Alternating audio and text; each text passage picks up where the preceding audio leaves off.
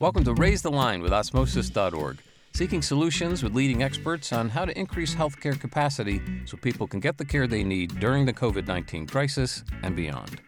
Hi, I'm Shiv Gaglani, and today on Raise the Line, I'm delighted to welcome YS Chi, a longtime leader in the media and technology industry who currently serves our parent companies Elsevier and Relix in several different capacities. In his primary role as Director of Corporate Affairs and Asia Strategy for Relix, he's responsible for governmental affairs, corporate communications, and corporate responsibility for Relix. As non-executive chairman of Elsevier, he works directly with governments, Elsevier customers, and in industry associations worldwide. YS was previously president of the International Publishers Association and has served on dozens of charitable, educational, and industry boards, including at Princeton University, the Korean American Community Foundation, and ETS. I'll say I haven't met someone who's better at relationship building than I am until I had lunch with YS in Naples, and it was very clear how he had gotten to where he is. So I'm excited to have you on the show, YS, and to introduce you to our audience. Well, thank you for having me here. I think you're a little bit too generous with credits. I don't think so at all, but I obviously know a lot about your career, having spent some time talking to you, but walk us through some of your career highlights and what got you interested in publishing, media, and technology in the first place. Yeah, I think where I am today is certainly not anything that was imaginable or planned. I started out as a banker, and then after 7 or 8 years, I moved on to IT industry. And then we had tremendous success, took the company IPO, and then I moved over to distribution. And that's where I really got into the book sector. I wouldn't even call it publishing sector, the book sector. And it was right at a time when Jeff Bezos started Amazon.com, and our company was shipping every book for Amazon.com to support his takeoff. And after several years, we came up with the brilliant idea of having virtual inventory through something called print on demand, and vastly increased the amount of books that were available for anyone. And from there on, I became president of Random House. And then I moved on over to Elsevier about 17, 18 years ago. And through all that process, the thing that people can't figure out is where the dots are connected. The dots are connected through people, not through the industry, not through any of my knowledge, domain expertise, none of that stuff. It was through two very important people that I've worked with all my life. And as they moved along and they had their opportunities, I went along with them as partner. And I think that's how I ended up here. Otherwise, it would be absolutely inconceivable how the path can be actually drawn together. Well, there's a lot of threads to pull on that. And actually, we normally reserve the question of advice for our audience to the end. But you're mentioning there's something very important that we'd like to click on, which is the importance of people and relationships. And so now is actually a good time to just ask you maybe specifically about the people you worked with. And I know you've been paying it forward too with other folks, including Jan Herzog, who I report into through Elizabeth Munn at GME, helping elevate him within Elsevier, and he's been wonderful to work with. So can you talk specifically, in the abstract, we know two people helped you progress in your career, but specifically, Can you share any examples? So I came to America as a high school student, went to a boarding school, learned English, went to college, graduate school. And during that time, the only thing that I could really count on was, one, my own effort to do the best that I can, and two, unsolicited help from people who for some reason were extraordinarily generous to provide me opportunity to be exposed to things or to have a chance at something that I otherwise would not have been able to do so on my own. And I've always appreciated that personal relationship where someone would actually sponsor or mentor or take responsibility over someone that is not related to them, right? And I've seen and I've benefited from it so much that it has become really my modus operandi when I started working. So for me, mentoring is not something that I started when I became an executive. It's something I started when I was an entry-level banker. And it has been going on for a long time. And I think that what it has really allowed me to do is to add both on the top end opportunities that otherwise would not be visible to me, and on the bottom end, having that stability, that sense of assuredness that if things go wrong, I will get a second chance. I wouldn't be just swept out with the first mistake, but I would get a second chance. And I think that is the value that I ask young people to continually seek. It's not the best pay. It's not the best title. It's not the most famous company. It's who you get to work with. And among those who has to be at least one person who really cares about you, that when you do something by mistake and you learn from it, there is a second chance. And if on the other side, you do something really extraordinarily good and accomplish, then somebody has to recognize that, right? What good is it if you sing a beautiful song and there was no audience or you didn't record it, right? In the same way, you really need to have the interpersonal relationship. I'm sorry I gave you a very long answer, but it's just such a central core part of what I really believe in the professional as well as personal world. Don't apologize at all. That's really, really valuable advice. And I would also encourage our audience, many of them are starting out their careers as health professionals or in science, technology, engineering, or math fields, that it's not too early to be a mentor, right? If you're listening to this and you're a nursing student or a medical professional, you can find a high school student or a college student that you can mentor. Absolutely. So start paying it forward early and make that part of your process. And frankly, you have no idea how those careers intersect later on. I mean, one thing I realized very early on was how many shared people we already knew. People like Deb Quazzo, who obviously runs ASU GSV, where we're both going to be on panels in about 2 weeks. So the world is very small once you start leading with a people first mentality, I think. Yeah. And there's also a selfish aspect of these interpersonal relationships that I think that people need to know. For me, when I mentor someone else, it's an opportunity to really learn something about me. It really is.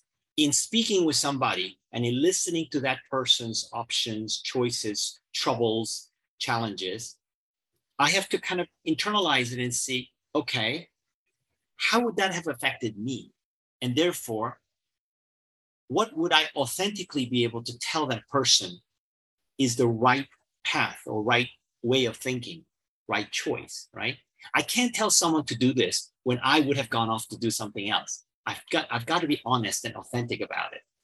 And so for me, mentoring is as much about learning who I am and what I am and why things are important to me as it is to that person. That is interesting, because where I thought you were going to say is you're learning about, you mentor someone young, you learn about trends in the industry or whatever. That too. That too, for sure. Yeah, I mean, look, at my age, I'm removed from what's really going on in the teens and the early 20s and 30-year-olds, right?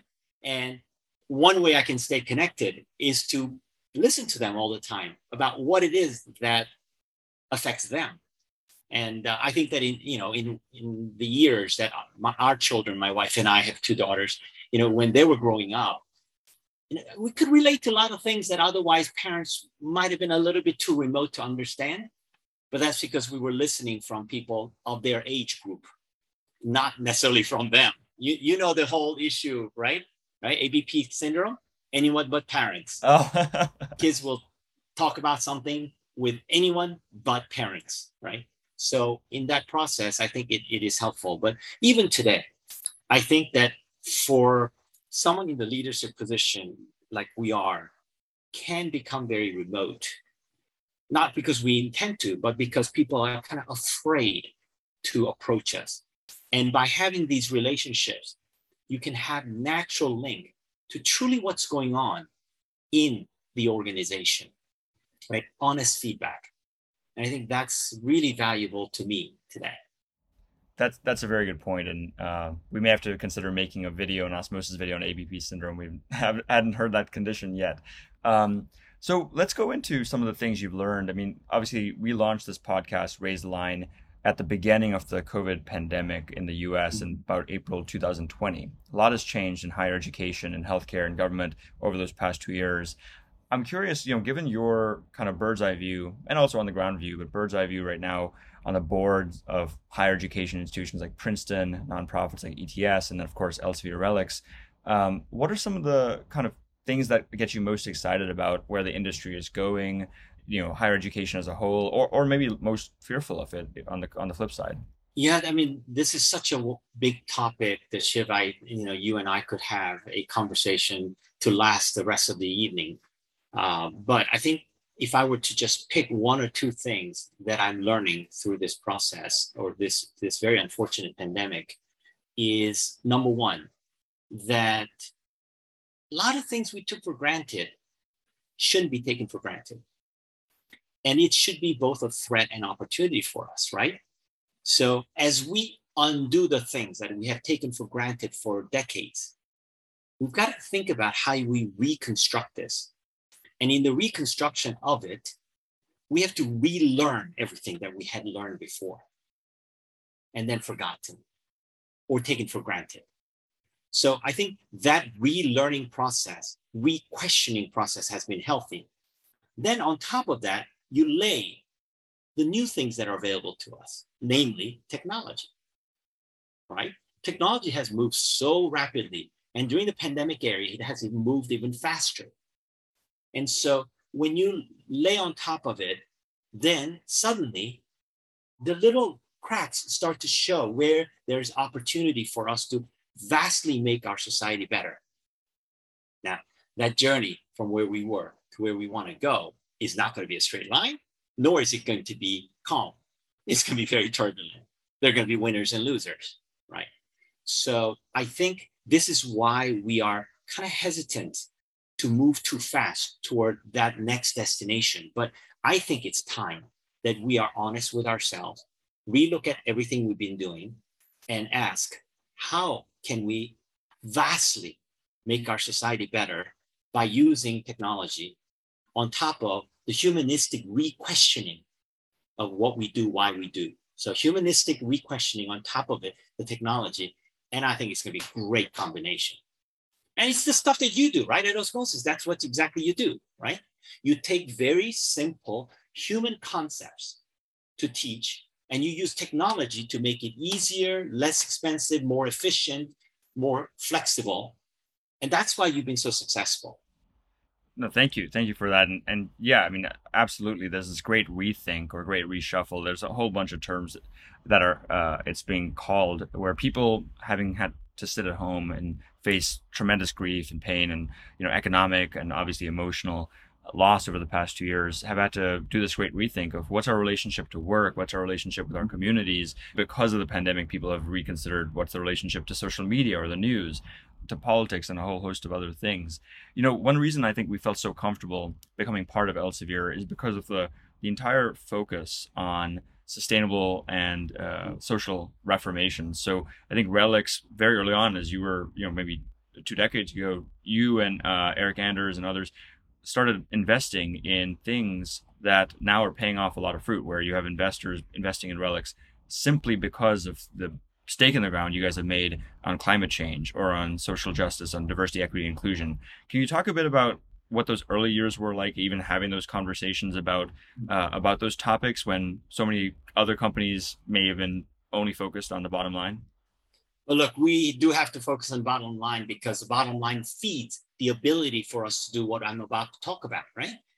And so we do. It's not like we are just trying to figure out a way to, give away as fast as we can, because what we do well, we should be rewarded for. But it's not the question of how much money you make. It's what do you do with it, right?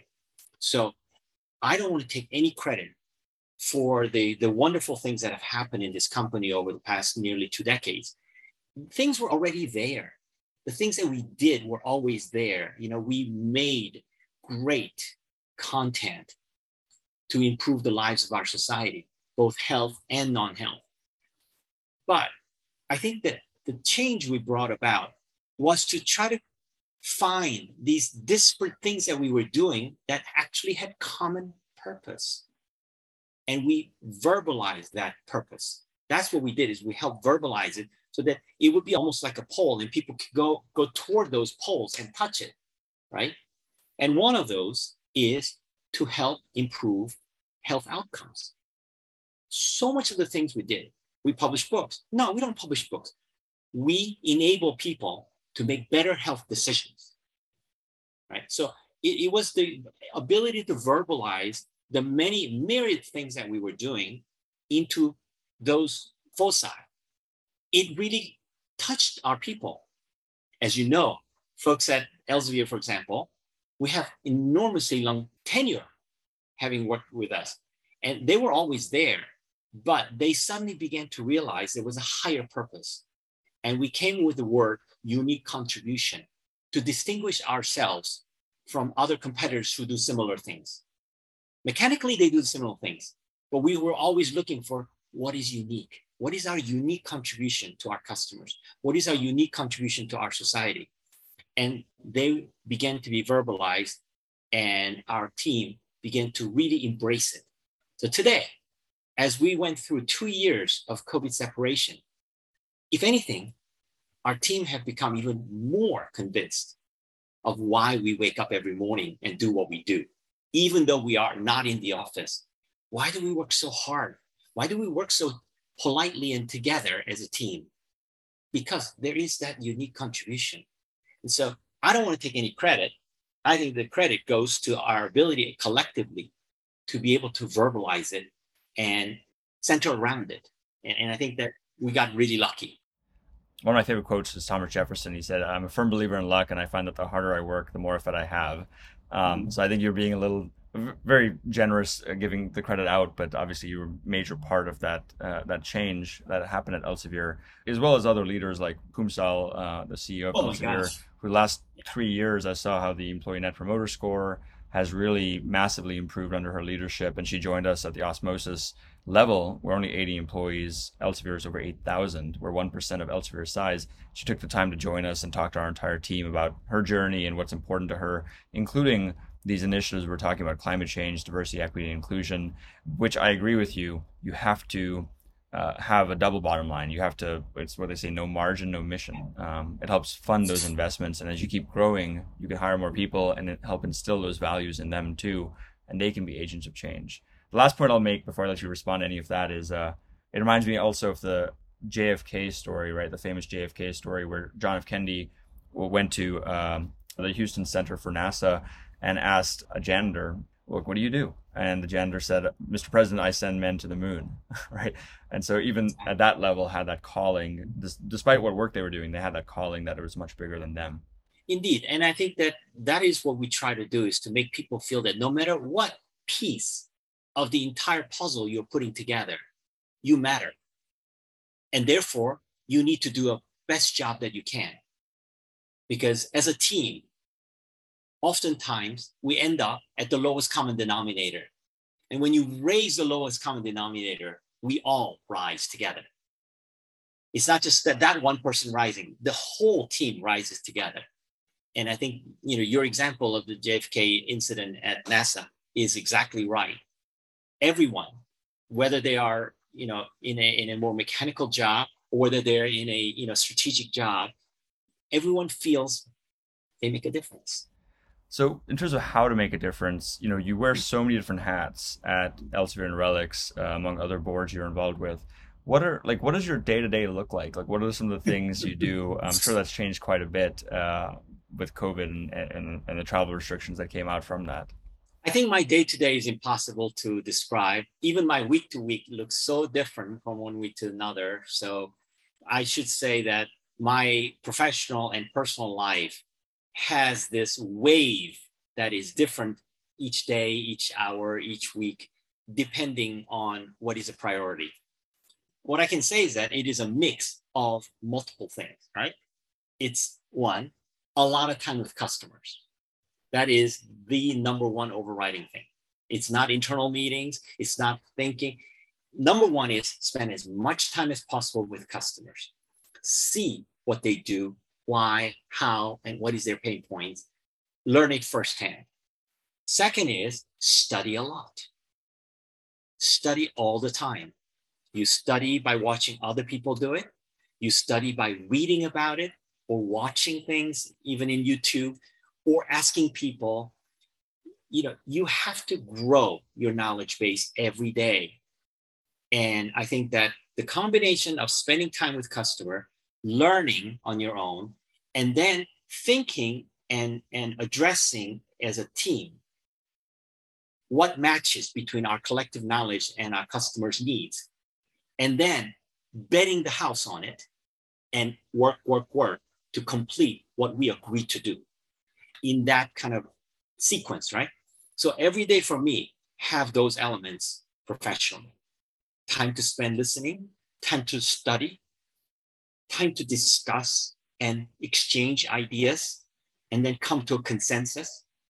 then work to make it happen.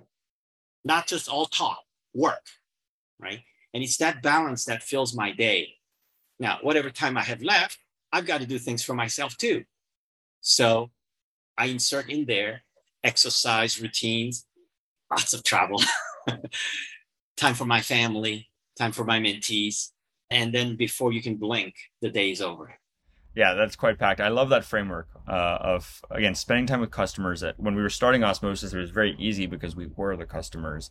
And as we've gotten bigger and started serving millions of learners in other professions, because we were medical students at Hopkins, now we have nursing students in Zambia who learn by Osmosis, or practicing professionals, cardiologists in Japan. I have a sense of what they do, but the empathy isn't just immediate because we aren't the customers. So spending time with customers, that's something Kumsal and Jan both have explicitly mentioned as well. And then juxtaposing that against the research and the learning and reading. So on that point, like, what type of books are you reading now, or where do you go to learn and study that you can recommend to our audience? So when you get to my age, you don't try to learn something in a semester, right? You try to learn many, many smaller pieces. So naturally, the first place I go to learn are things at the article level, whether it's an article in a newspaper, whether it's an article in a journal, or an article in something. And so it's really pieces of things that are very contemporary. When issues on the contemporary circumstance are unfamiliar with me, that's when I do the digging, to do the traditional study to find out what it is. And that, for me, has become increasingly challenging because these are expertise areas that I'm really not familiar with. So my cheating mechanism is, I have a lot of mentees. I go to them and I say, hey, I've been reading this.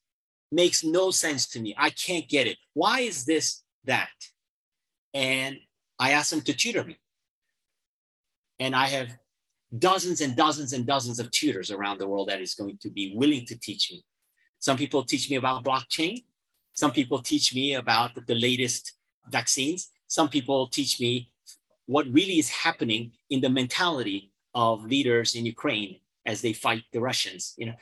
I think having these tutors is necessary for me. That's how I learn now. And so it's not thick books. It might be sections of it. Thank goodness they're all electronic, right? It's really article level, and it's really digging deeper through tutors that can help me put the pieces together. That has the added benefit of relationships, right? People. Absolutely. Works both ways. Yeah. So it is both ways. Yeah. I love that. That's really, really helpful advice. We're coming up on time, so I want to be respectful of yours. I just have two other questions. The first is, we already started this podcast episode with advice, finding mentors and how to develop that and becoming a mentor. What other advice would you give to people in our audience and or just generally young people starting out their careers in a very uncertain world with a lot of unforeseen macro trends that are pretty new? When I talk to people, I like to use two types of analogies. One is food and the other is sports. So on this question, I'm going to use a food analogy. I think when one is still young, you should be in a collection mode. You're collecting knowledge, you're collecting interest, you're collecting opinions, right? And you don't know exactly how they're going to be all coming together, or which ones you're going to throw out and which ones you're going to add. But you have to be in a collection mode without having the preconceived bias already saying, oh no, I don't need this carrot because I'm going to cook something that doesn't require carrot. No, pick one up. You never know, right? Because you may change your mind and not cook that dish. You might cook something else. So one of the advice that I like to give young people are just keep collecting knowledge, collecting interest, collect a network of people you want to know, you want to be around, collect. And then at some point in time, it will become obvious which pieces fit with which. But you don't have to plan that in advance.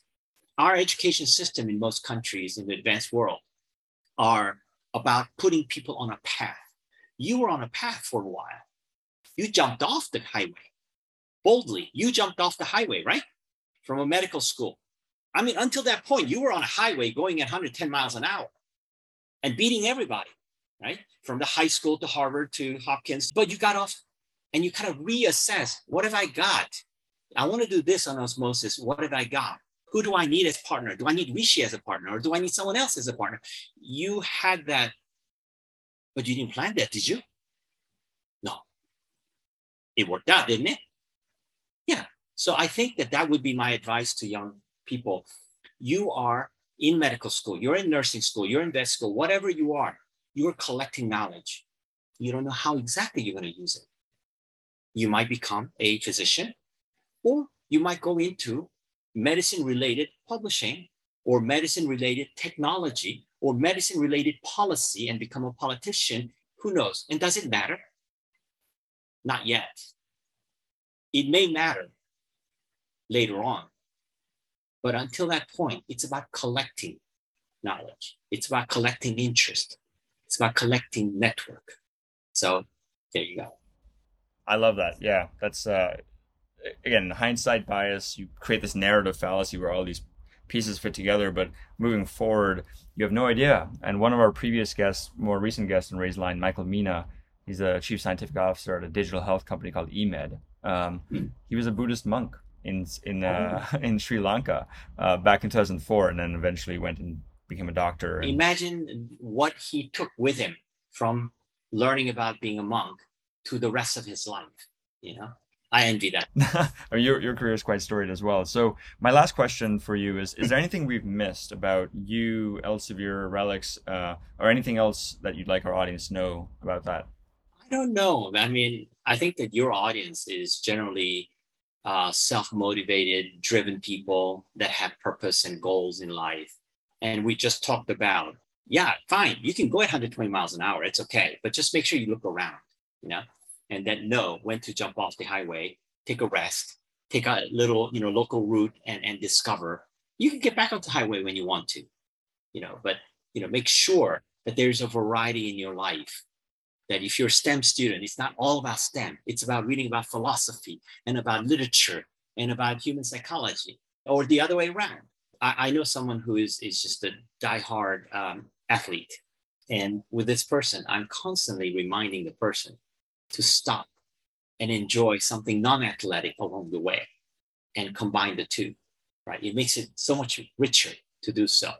That is what I guess the audience of this podcast would get the most out of. And in my case, as a foreign student coming to America through the generosity of scholarship systems and getting the education that I got, but more importantly, getting the people that I met at these institutions that are my lifetime friends and colleagues, I think that is something I did not value very much at that age. That, of course, turns out to be the most valuable thing that I got. I went to graduate school, and I joke about the fact that the most important thing I got at that graduate school is not my job. Although my first job was amazing. The most important thing I got was my wife. She attended the same school, and I met her, and, my life's changed forever, So don't always plan it. Totally. I couldn't agree more. It ultimately comes down just to relationships and the people, and together you can do quite a bit. So YS, thanks so much for taking the time to be with us today and obviously creating this legacy that osmosis is just a very small but excited part of. Very exciting part. I mean, you can set examples, not just to other parts of Elsevier, but to other parts of this education, information analytics space, because of what I described earlier about combining these two things together, right? And I hope that we have more of osmosis just scattered everywhere in our organization. I love it. Love it so much. Well, thanks again. And to our audience, thank you so much for checking out today's show. And remember to do your part to flatten the curve and raise line. We're all in this together. Take care.